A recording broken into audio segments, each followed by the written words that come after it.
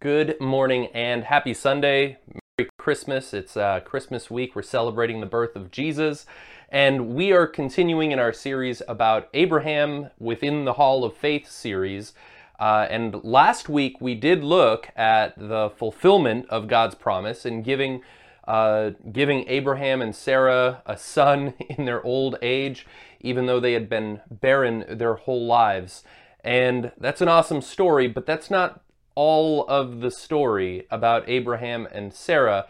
And so we're going to rewind and retell some of that narrative.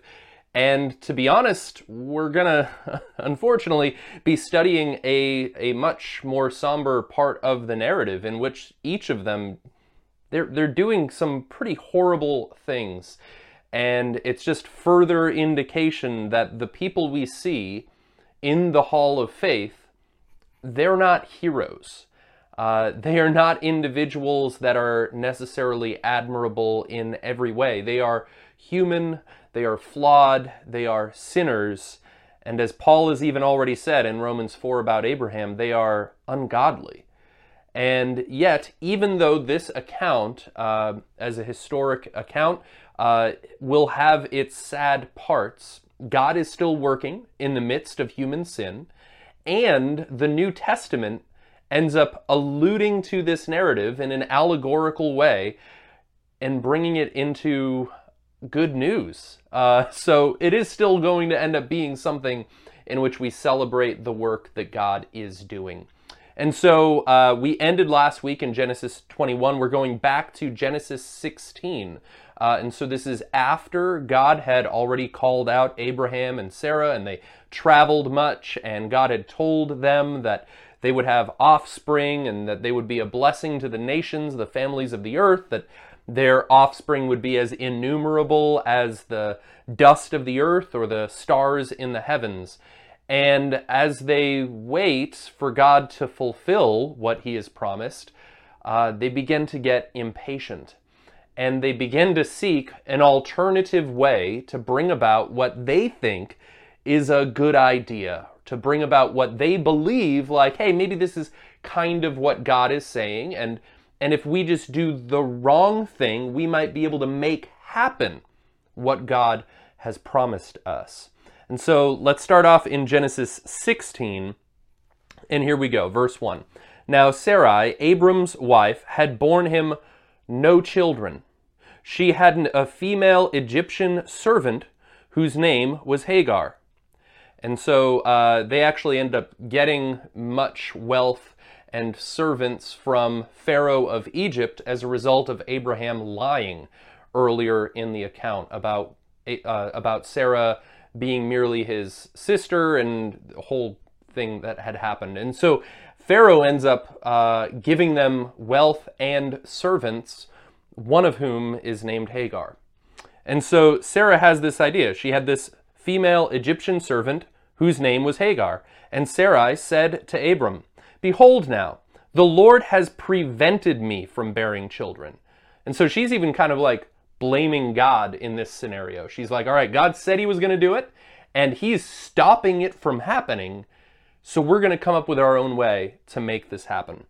And so she says, "Go into my servant. It may be that I shall obtain children by her." And Abram, in this case, he shouldn't have, but he listened to the voice of Sarai. So after Abram lived 10 years in the land of Canaan, Sarai, Abram's wife, took Hagar the Egyptian. And so it's not just Abram committing this sin. Sarai is the one that took the Egyptian Hagar, her servant, and gave her to Abram, her husband, as a wife. And he went into Hagar, and she conceived. And when she saw that she had conceived, she looked with contempt on her mistress. And so what we're going to see in this narrative is that all of the individuals involved, they're just all sinful people. They are sinning against one another, against the Lord, and they're doing all sorts of wrong things, but God is still going to be working in the midst of it. And so in this moment, Sarai is somewhat blaming God about not having fulfilled his promise yet, and even saying that he's prevented her from getting pregnant.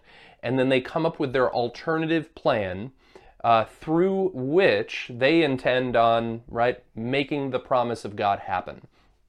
And so this story, actually, the language parallels the sin of Adam and Eve, of looking and taking, of Eve looking upon the fruit as something to be desired and taking it for herself, that Sarah does the same thing with Hagar, where she sees that she has this servant and considers maybe this is a way. This seemed wise to her as a means of getting the life that she wanted apart from God's will.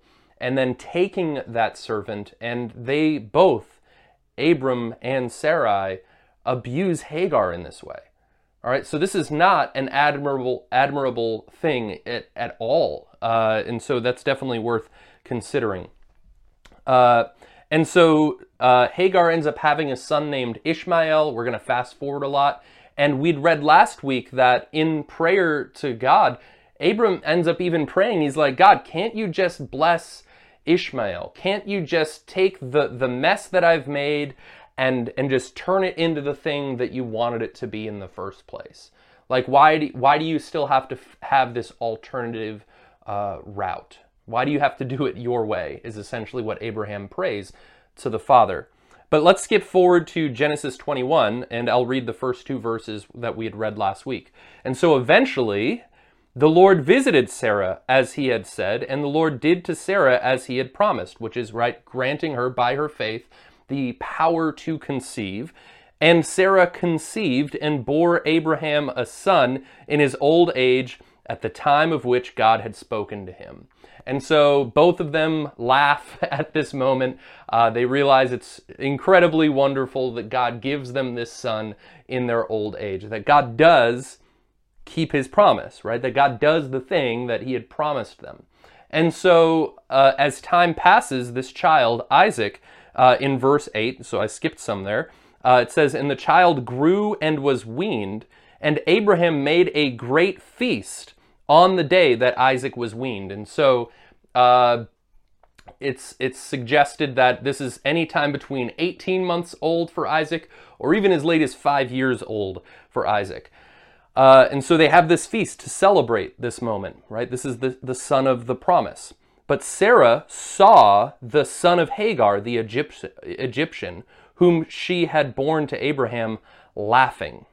So she said to Abraham, cast out this slave woman with her son, for the son of this slave shall not be an heir with my son Isaac. And the thing was very displeasing to Abraham on account of his son. And so Sarah's giving suggestions to Abraham. Last time he shouldn't have listened to her, but this time we'll find out that God actually says, even though this is not at all any sort of permission for us to neglect our responsibilities, that we should not abandon our children and our families in any regard, in this moment, God is explicit in his instruction. And so, verse 12, but God said to Abraham, be not displeased because of the boy and because of your slave woman. Whatever Sarah says to you, do as she tells you, for through Isaac shall your offspring be named. And so once again, God verifies this is the son of the promise. This is the one that you will be known for, that your blessing and inheritance will go to. But he's not done with Ishmael, right? And God already, while Abraham was praying about Ishmael, God already told Abraham that he was going to bless Ishmael. And so verse 13, he says, and I will make a nation of the son of the slave woman also, because he is your offspring. So Abraham rose early in the morning and took bread and a skin of water and gave it to Hagar, putting it on her shoulder, along with the child, and sent her away. And she departed and wandered in the wilderness of Beersheba. And so, just to fill in and consider this story, once again, not something to be emulated in any regard. Their messed up family situation, if anything, is to be avoided. You can see that when we live in our own wisdom, when we try to do things our own way, when we try to bring about the life that we desire for ourselves, sinning in the process, it just makes things very, very complicated. But nonetheless, just as far as some context, when Isaac is born, Ishmael is already 14 years old. Okay, and so there's actually a significant gap of time that in some senses, he's already considered an adult at the birth of Isaac. Okay, but since if we take into consideration that this event happened when Isaac was weaned, it's possible that Ishmael is between 16 and maybe even 20 years old that this occurs. Okay, and so this is a very, very much older child, a late teen, and there's this young child, maybe roughly 3-4 years old, who is having this feast celebration, and the older child is now laughing at the younger child. Okay, and so at first that doesn't seem necessarily to be all that unusual. You might be like, all right, like maybe something funny was happening. We already know that Abraham and Sarah have been laughing at the idea of Isaac, and even when Isaac was born, that there's not necessarily anything wrong with laughter. Okay, but nonetheless, there seems to have been something wrong in the way that Ishmael was doing this. He wasn't just laughing in good fun or in celebration of the moment. In fact, in the New Testament, we will look in this chapter in a moment, but in Galatians 4:29, Paul says that he who was born according to the flesh persecuted him who was born according to the Spirit. And he's actually reflecting on this moment with Ishmael and Isaac, that he actually indicates, inspired by the Holy Spirit, that Ishmael is somehow persecuting Isaac, that there's something more than just simple laughter there, right? We don't have a lot of the tone of the story being conveyed to us. But whatever did happen, Sarah was picking up on it, okay? And I don't think it was just a matter of like her not liking the idea of both of these sons receiving an inheritance.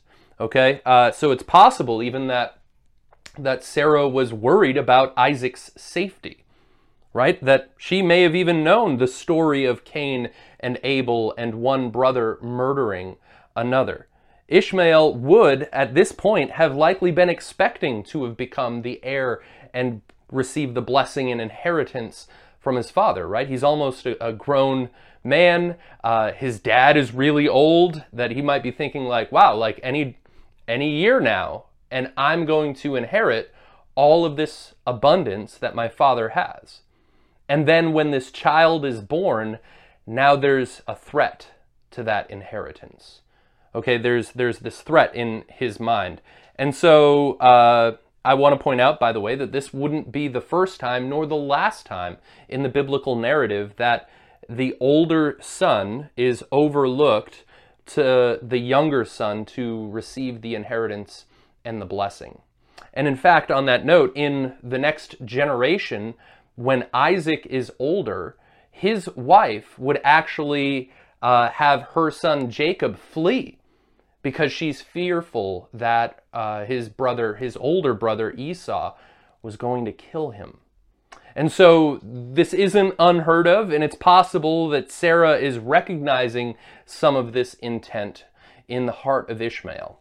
Some of it's a little bit of speculation, but that passage in Galatians seems to verify there was more going on here. Okay, and so Sarah is fearful to some degree and says, Abraham, you need to cast out, right? And this sounds so awful. Cast out the slave woman and her son, right? Cast out the woman that you abused, right? That you impregnated, and the son that you have. Like, get rid of them. That's horrible, right? That's horrible. But let's consider this and what else is taking place. And so, as far as this narrative, we know that when Hagar had become pregnant, she had began to despise Sarah. We know that Abraham was displeased by this idea. And so Abraham at least is like at the idea of getting rid of this woman and her son. Like he's unsettled by this. He's like, this isn't either isn't right in his mind, or he's just very upset about the idea. He's connected to these people, right? They're his family, right? Prior to Isaac, Abraham had already prayed that God would work his promise through Ishmael. He's been raising this boy who's, right, a late teen at this point. And I want to point out that God still blesses Ishmael. He just doesn't divert his plan, his intent to work through the child of the promise. And so Hagar and Ishmael go into the wilderness, right, with some meager amount of provision from Abraham. And as they begin to run out of food, Hagar is praying and God shows up. God provides for their needs, and God even speaks to Hagar in verse 18. He reminds her, I will make him into a great nation. And then in verse 20, we get like some like little montage of him growing up. It says, and God was with the boy, and he grew up, and he lived in the wilderness and became an expert with the bow. He lived in the wilderness of Paran, and his mother took a wife for him from the land of Egypt. All right, and so things seem to go well for him. He becomes the father of 12 princes, is what God had already indicated to Abraham when he was praying for him, okay? And so things end up going okay for them, so to speak. But this is still a really just sad story. It's just the brokenness of human sin all over it. Like our world is messed up. And right, all of these people involved are sinful in their different ways. Abraham and Sarah had abused Hagar. Hagar despised Sarah. Sarah dealt harshly with Hagar. I didn't even read that part. After she had begun to despise her, Ishmael ends up laughing at Isaac, perhaps even planning violence. The point is that this is a very broken family. And it's broken because of each person's sin and their sin towards one another. And it could be easy for us at times to just think about God's grace and be like, how God's so forgiving, it doesn't even matter if I sin anymore. Like, God will forgive me. What's the big deal?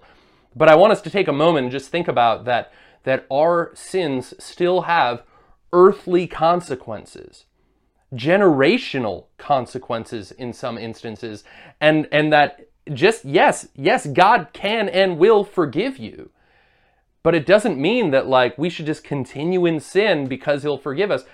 No, we can cause a lot of harm and difficulty and strain in our own lives and for the lives of others if we continue in sin. And so sin should never be taken lightly. Okay, like you can make your life really uncomfortable if you choose a life in which you're just like, whatever, I'm just going to keep sinning. All right, in fact, in some of the commandments, as the people of Israel are going into the land, right, God tells them, like, obey me that it may go well with you. All right, that when God instructs us, some of the design of those commands isn't just because he wants us to do what he says, but that in obeying him, we are experiencing his blessing on our lives, that we're living wisely before the Lord rather than making foolish decisions. And so let's get this into the New Testament here, okay? Because this is a sad story, a broken story, but there's some really cool stuff that's going to be shown in the New Testament. And so this is the question that I want us to sit with, and this is the question that was at the middle of that family in that moment. Who is going to be the son of Abraham? Who is going to be the heir?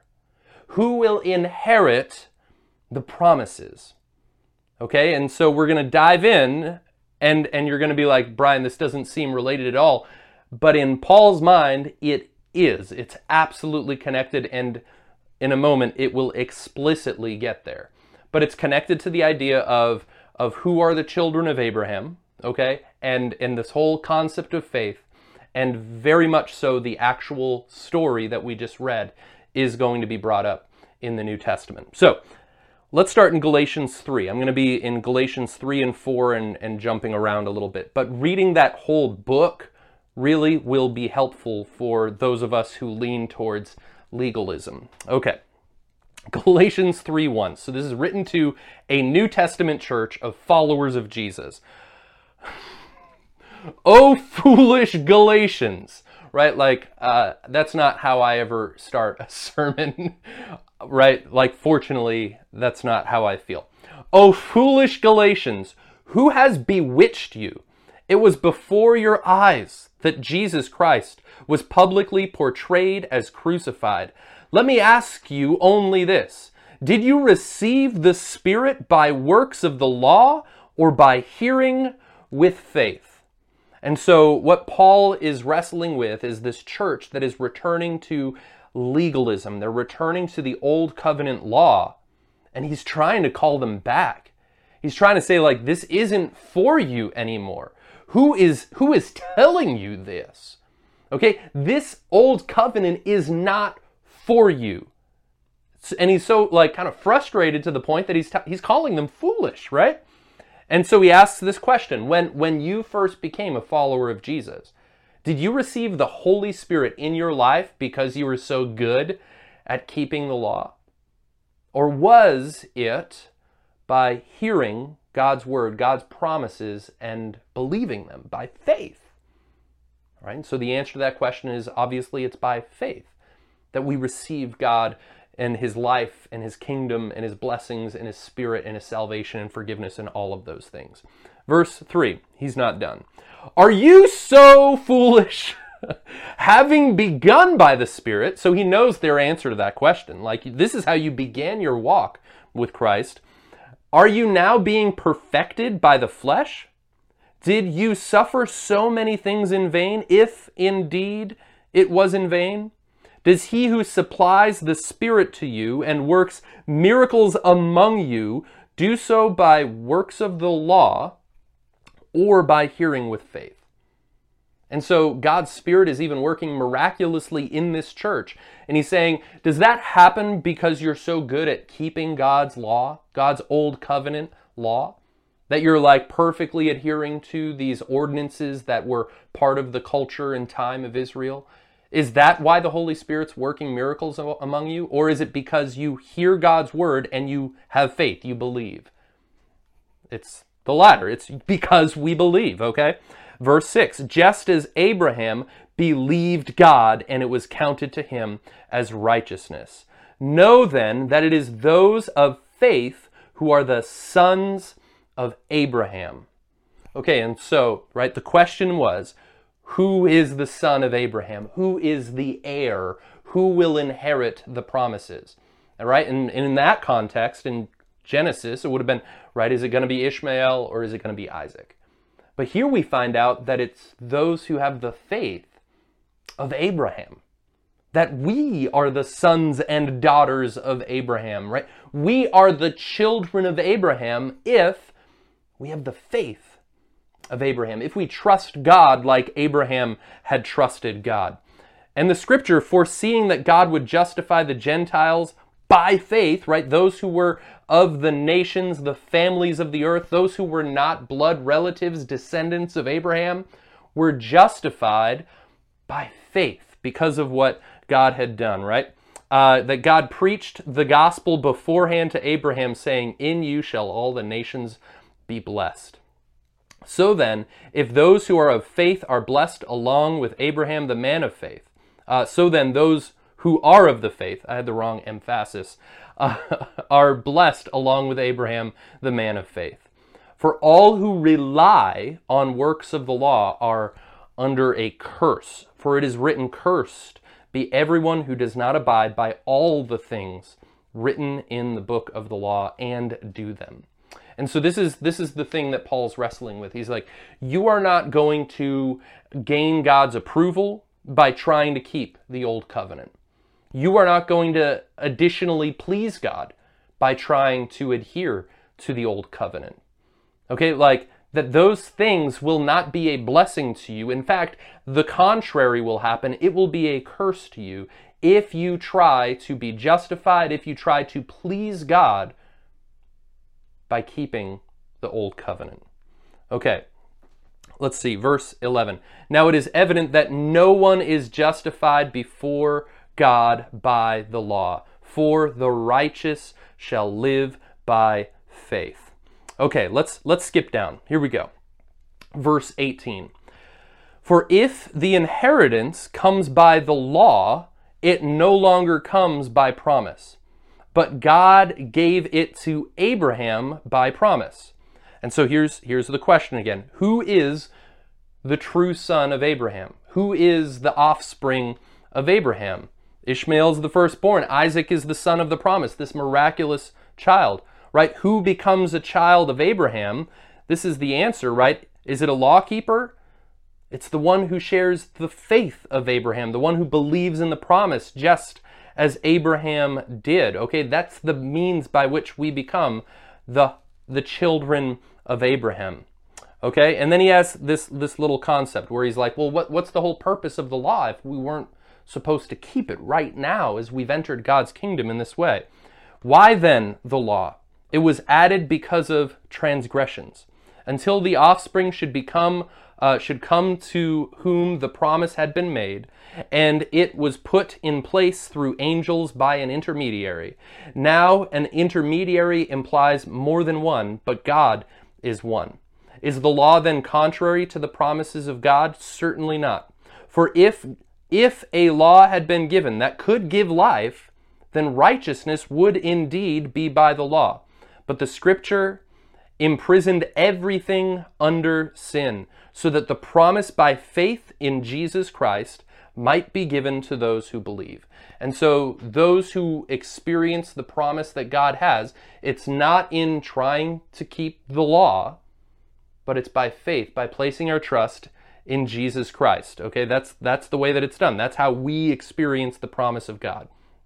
Verse 23, now before faith came, we were held captive under the law, imprisoned until the coming faith would be revealed. So then, the law was our guardian until Christ came, in order that we might be justified by faith. But now that faith has come, we are no longer under a guardian. For in Christ, you are all sons of God through faith. Okay, and so he says the purpose of the law, it's like a tutor, a guardian, someone who was watching over us momentarily while we waited to come to the point of maturity, to the point of Jesus arriving and our placing our hope and faith and trust in him. And so the purpose of the law was momentary and conditional. One of the ways that it fulfilled its purpose was, as he says in Romans, that it is through the law that comes the knowledge of sin. Okay, it's through the law that we realize we even do wrong and are in need of forgiveness and need this coming Messiah, this Savior. Okay, but once we've experienced, once we've been justified, right? But now that faith has come, we are no longer under a guardian, right? We're not under that guardian anymore. And let me de-analyze the allegory, right? Uncloud this for us. He's saying we are no longer under the law. That Christians who have placed their faith in Jesus, we're no longer under that old covenant. Now you're still thinking about Ishmael and Isaac and you're like, what does this have to do with that at all, right? But don't worry, we'll get there. So verse 26, for in Christ Jesus you are all sons of God through faith. And so not only are we children of Abraham, sons and daughters of Abraham, daughters of Sarah, okay? We are children of God because of what Jesus has done for us. And it's through faith. It's not through keeping the law. All right, and so this is where this begins to be good news for us. Now there's some of us that might be resisting because it's like, well, like I want the sense of approval and the appearance of righteousness that comes about by my keeping this law. No, don't do that. All right, you don't want that, right? As Paul's already indicated, to try to keep the law, it would be a curse to you, not a blessing. It's not a good thing to seek after. It would just be self-righteousness. Verse 27, for as many of you as were baptized into Christ have put on Christ. There is neither Jew nor Greek, there is neither slave nor free, there is no male and female, for you are all one in Christ Jesus. Okay, and so check this out, that as we enter into God's family by faith, as we become children of God, it is not on the basis of our family heritage. It is not whether or not we are Jewish or Greek, right, Gentile, pagan, whatever. It has nothing to do with whether or not we're blood relatives to Abraham. Okay, that those who are truly the children of Abraham, children of God now in this context, as Paul has argued, it has nothing to do with who we were born of. It has to do with whether or not we've entered by faith, right? He even mentions baptism there, that we've made this profession of faith. Okay, and so the issue is, it has nothing to do with, are you Jewish or are you a Gentile? We are all one in Christ Jesus. It doesn't have to do with whether or not you are a slave nor free. And right at this time and in this culture, in this place, there were slaves and bondservants that Paul would be writing to a community of believers that is made up of both free people and those who are slaves. And yet he's saying this has nothing to do with the place and position that you have in the family of God, that you all have access. Okay, in Abraham's family, Sarah, Ishmael, Isaac, Hagar, right? It turned out that Hagar and Ishmael, they were not going to inherit, right? That they were slaves. They were bondservants. And so sadly, they weren't going to inherit in that way. God blessed them anyway, right? But they weren't going to be a part of it. But in the kingdom of God, when it comes to inheriting the promises that God has for us, our status does not affect it at all, right? Our economic, our social position, it has nothing to do with our receiving the blessings of God, with our being accepted and having access to our Father, coming into his family. It has nothing to do with it.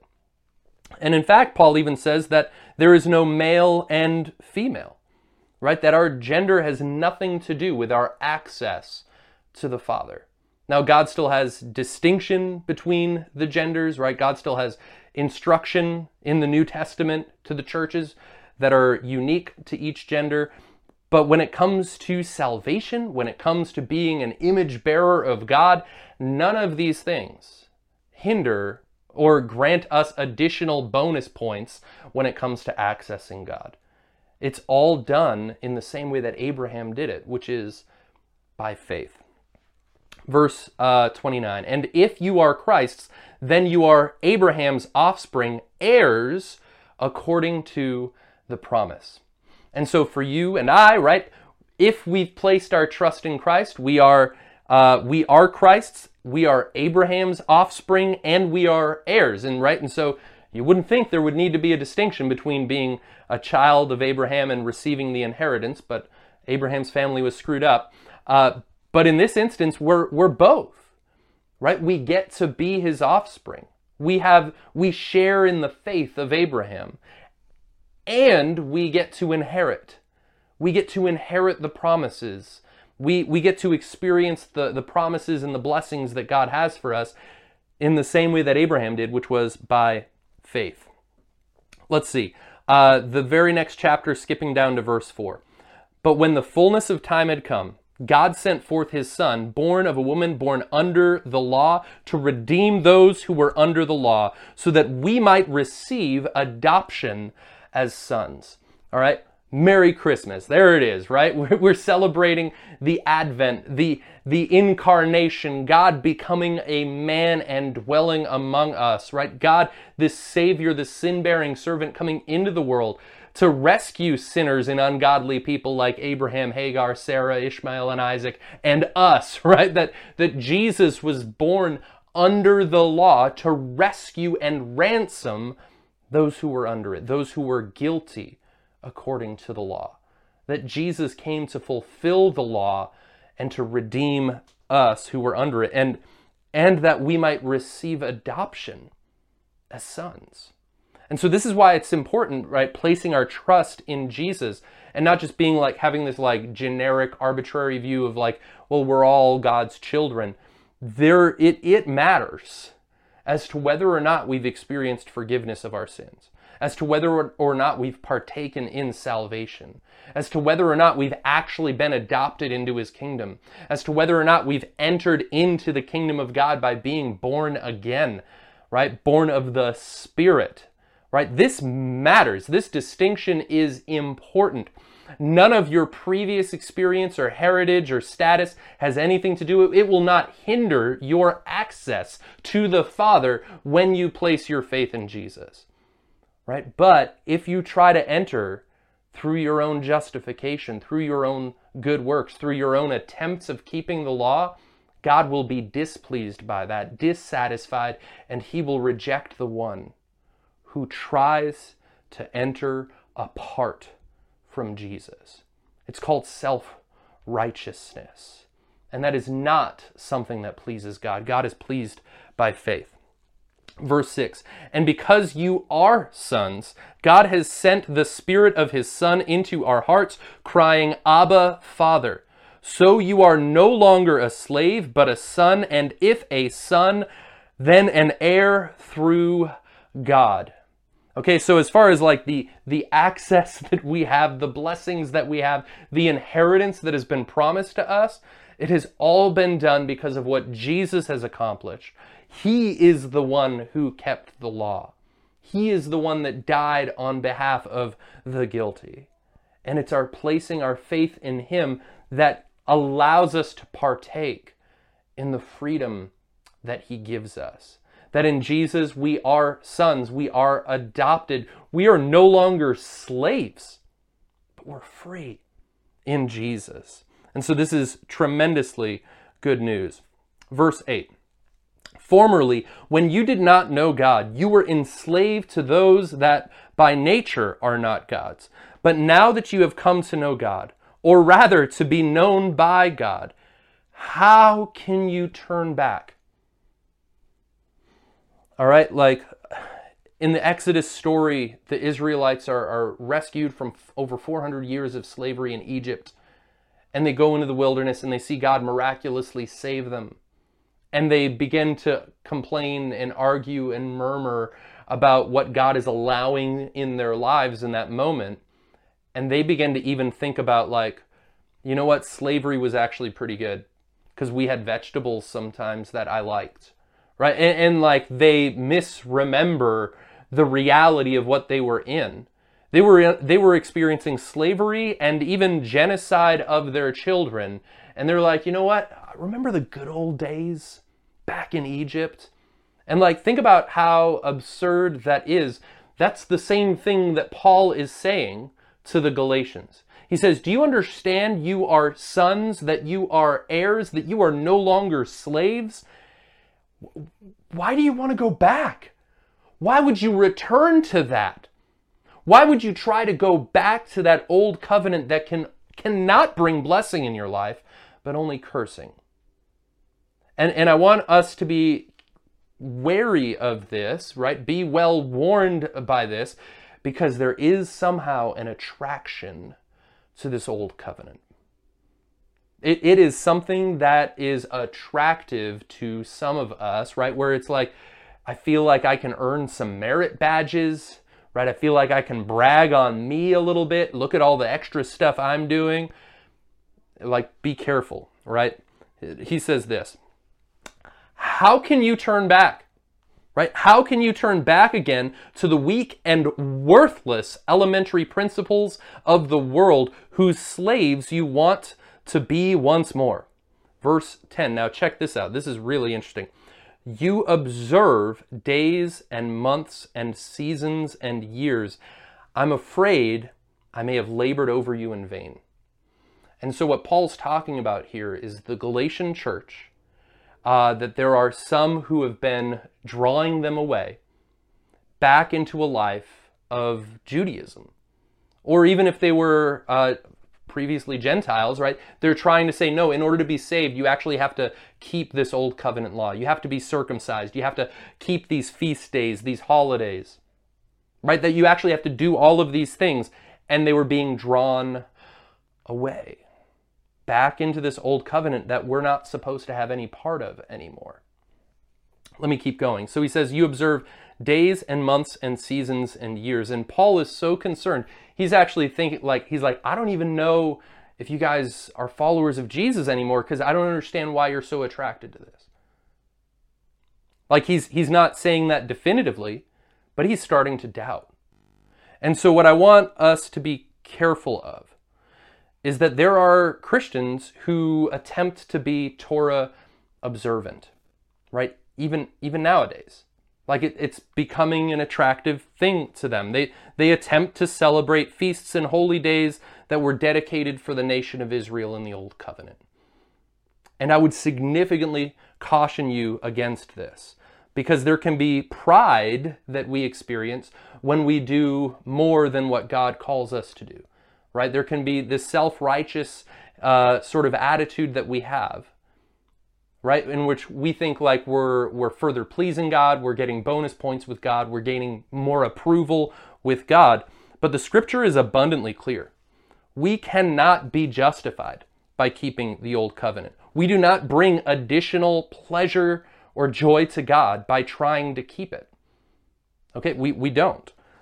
We do not gain additional blessing by doing so either. It is possible and even likely that God would be displeased in a life that is attempting to live under this old way, because to do so is the opposite of faith. It is believing that what Jesus did was insufficient and that somehow that I will get more by trying to do these other things. It is to live not believing that Jesus had fulfilled the law. It is to live acting as though we are not sons, but that we are still under that old slavery. Okay, and this is very dangerous. And as we'll see, Paul isn't even neutral on this matter. He advocates that we drastically distance ourselves away from any appearance of trying to keep the ceremonial and cultural practices of the Old Covenant. And I'm going to skip down to verse 21. Okay? And this is where we get to this story about Abraham and Hagar and Ishmael and Sarah. Verse 21, tell me, you who desire to be under the law, do you not listen to the law? And so what I want to point out is he's indicating that our human hearts, even though we're rebellious, that some of us, instead of living a life of licentiousness and sinfulness and according to the lust of the flesh, others of us are attracted to self-righteousness and law-keeping and pride, okay, that can be a temptation and can lure us away, and we are enticed by our own desires into sin. Okay, that he's actually saying that there are those who desire to be under the law. And so if there are those then that desired it, we too must guard our own hearts, right? Just as we wouldn't just chase after the lusts and intents of our hearts, the flesh, we also need to be on guard against running after these sorts of things. And so there's a danger here, okay? There's a danger. Verse 22, for it is written that Abraham had two sons, one by a slave woman and one by a free woman. But the son of the slave was born according to the flesh, while the son of the free woman was born through promise. Now this may be interpreted allegorically. Okay, and so Paul is giving us Holy Spirit inspired allegory on top of an actual historic event. Okay, so just so you're aware. Like when we just read that in Genesis, we would probably not have walked away with this interpretation. But the Holy Spirit's writing through Paul and making this point. He says, now this may be interpreted allegorically. These women are two covenants. And he's going to attach like one covenant in the opposite way that we probably ever would think. He says one is from Mount Sinai, right? He's talking about the law of Moses, right? The tablets, the 10 commandments coming down from the mountain, right? That whole experience. And you might be like, oh, I know that that's going to be the good one. But look out. One is from Mount Sinai, bearing children for slavery. She is Hagar. Right? That's kind of the opposite of what we would have expected. Now, Hagar is Mount Sinai in Arabia. She corresponds to the present Jerusalem, for she is in slavery with her children. But the Jerusalem above, we're talking about heavenly Jerusalem, is free, and she is our mother. And so he says one covenant, the law of Moses, he says, produces children that are enslaved. Like, what? Right? Like, if you've been reading through the Bible in a year and you started in the Old Testament and you've been like, wow, like that's, God's establishing a nation, he's giving these laws. Like, you might at first have had like all of these considerations that like, oh, maybe I'm supposed to be doing these things. Right? Easy assumption. But here we're warned that that to live under that old covenant is to live a life enslaved. And he says that the other covenant, this new covenant, it's founded in Christ, where he did the work for us. He's talking about the new Jerusalem, not the present one, but this future yet to be here Jerusalem, in which it's for those who are free. The New Living Translation kind of unclouds this a little bit. It says, but the other woman, Sarah, represents the heavenly Jerusalem. She is the free woman, and she is our mother. See, back to ESV, verse 27. For it is written, rejoice, O barren one who does not bear. Break forth and cry aloud, you who are not in labor, for the children of the desolate one will be more than those of the one who has a husband. Now, you, brothers, like Isaac, are children of the promise. All right, so there, once again, is the answer to the question, who's the son of Abraham? Who are the children of Abraham, right? And you might be thinking Ishmael and Isaac, but he's saying that it's about us, those who share the faith of Abraham, that we are like Isaac. We are like children of the promise when we place our faith in Jesus, okay? Now, you, brothers, like Isaac, are children of promise. But just as at that time, he who was born according to the flesh persecuted him who was born according to the Spirit, so also it is now. And so he was talking about how Ishmael was persecuting Isaac. And he's saying that the same thing is happening now, that those who try to adhere to the law, those who desire to be under the law, persecute those who are free. Okay? But now this is the big point. A horrible event documented in the Old Testament is now applied in the New Testament in a way that we should respect, in a way that we should actually rejoice in. He says, but what does the scripture say? Cast out the slave woman and her son. For the son of the slave woman shall not inherit with the son of the free woman. So, brothers, we are not children of the slave, but of the free woman. Now, what was the allegory there? He's saying explicitly as a command, cast off the slave woman and her son. But what did that represent in the story? He told us very clearly, right? He said that Hagar is the covenant from Sinai. Hagar is the law of Moses. Hagar represents all of the old covenant with its practices, its cultures, right? Its feasts, all of these things. And the command written to those who are free, those who are children of God, who have faith in Jesus, the command and instruction is cast it off. That in our relationship to the old covenant, to the law of Moses, is not something that we dabble in and play with. Cast it off. Cast it off. Like he's abundantly clear here, this is what the scripture says to us. We must cast out the old covenant. Abraham was justified by faith before many of those commands were ever written. Okay? We will not be justified by trying to keep them.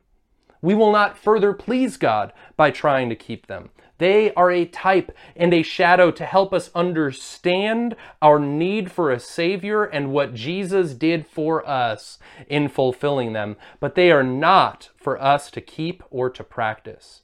Okay? Just as God would not answer Abraham's prayer in the affirmative, right, that he was going to use Ishmael as the son of the promise.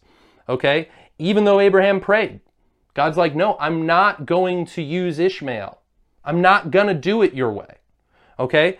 So too, God will not bless you through the old covenant. Even if your intentions are good. Even if you think that you're pleasing God by trying to keep the old covenant law. Right? God will be displeased by that. God's going to do it his way. And his way is through Jesus and by faith that God will justify the ungodly. And that's not to say that those who are followers of Jesus have no law. No, we have the law of liberty, the law of love, it's described in the New Covenant. Right? We are taught to obey all that Jesus had commanded. Okay? And so it doesn't mean that like we just run around lawless, because I think it's in 1 John, the Bible says that sin is lawlessness. All right? But the point is that we don't live according to those cultural practices and ordinances anymore. And the command for New Testament believers is to cast it off. Okay, so let me tell you a quick, better story with the same conclusion. Okay, here we go. Ephesians chapter 2, right? The passage that talks about saved by grace through faith, not of yourselves, all that. But check out verse 11. And once again, Paul's writing to a church in which there are both Jewish descendants and Gentiles, all as followers of Jesus, and he's got good news for them. Therefore remember that at one time you Gentiles in the flesh, called the uncircumcision by what is called the circumcision, which is made by the flesh and by hands, remember that you were at that time separated from Christ, alienated from the commonwealth of Israel and strangers to the covenants of promise, having no hope and without God in the world. Okay, that previously God was working specifically through the family of Abraham in this long plan to bring about blessing and salvation, even to the families of the earth. And he's saying, Gentiles, you used to be separated, right? You used to not be a part of all of those covenants in God's working. Okay?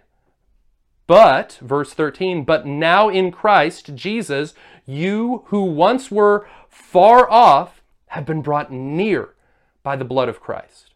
And so this is the opposite story to Abraham and Ishmael, right? Instead of casting off the servant and her son, right? Christ has now brought us near, right? Christ has brought us near by his blood, in which all of our sins can be forgiven.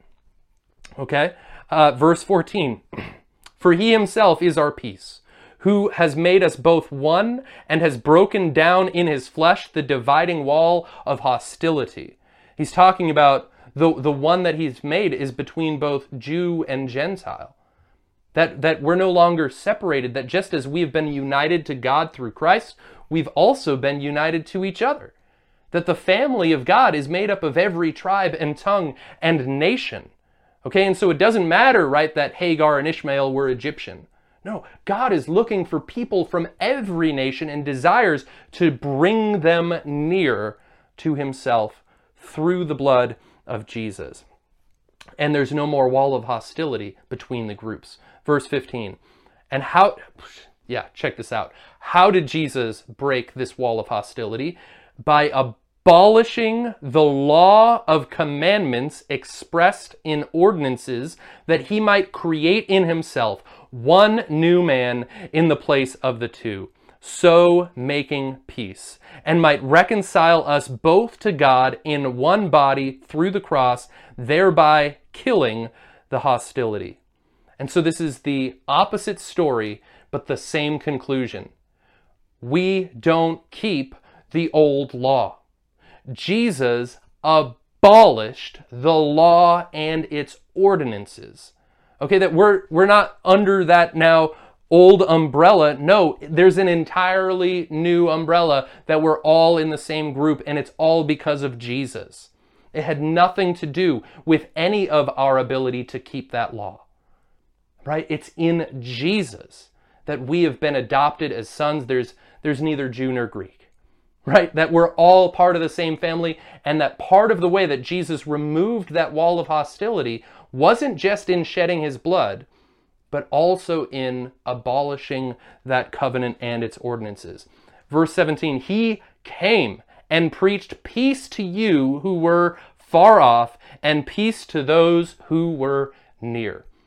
Merry Christmas, right? Jesus came into the world and he preached peace to all of us, whether near or far, inviting us into his family to be adopted as sons and heirs. Okay, no longer slaves.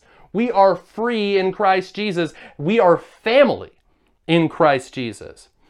Verse 18, for through him we both have access in one Spirit to the Father. So then you are no longer strangers and aliens, but you are fellow citizens with the saints and members of the household of God. And so, in conclusion, right, God blesses the families of the earth through Abraham, through his long descendant, Jesus Christ, who fulfills the law, who keeps it, and then dies in our place for our sins, making us right with God. That we now, by faith in him, can be adopted into his family and receive an inheritance and promises. And part of his rescue plan also included abolishing the old law and its ordinances. That in contrast to casting off, he now draws us near. And we all have access through the same way. And to pretend as though we get extra access using self-righteousness by trying to keep some old commands, that's actually going to be displeasing to him and would re-invite that hostility between the groups. No, that's not how it works, right? We all have access. We are children. We are heirs of God because of what Jesus did for us. So, good news, you can be in the family of God. You just have to do the same thing that Abraham did, not in circumcision and establishing all of these covenants, but by just believing God, by having faith in what God has done for you, by believing that Jesus did in fact die for your sins, and Jesus is in fact your Lord and Savior. And so you can make that choice right now. Right? You can talk to God on your own. Feel free to reach out and ask questions if you still have things that you struggle with.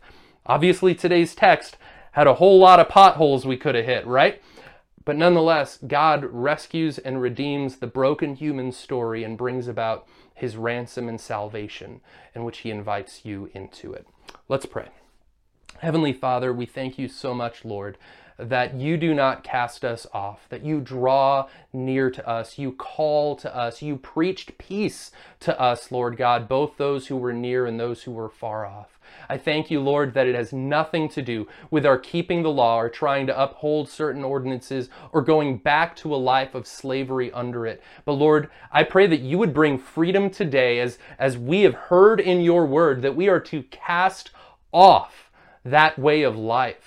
That, Lord, that we as followers of Jesus would no longer be bewitched to that way of thinking. And that, Lord, we would be set free. That we would set our minds on you. And that, Lord, we would fulfill all the law, the good law, the royal law, by keeping the greatest commandments, to love you with our heart, soul, mind, and strength, and to love our neighbors as ourselves. We pray this in Jesus' name. Amen. All right, you guys. Take care. Have a wonderful week. We love you.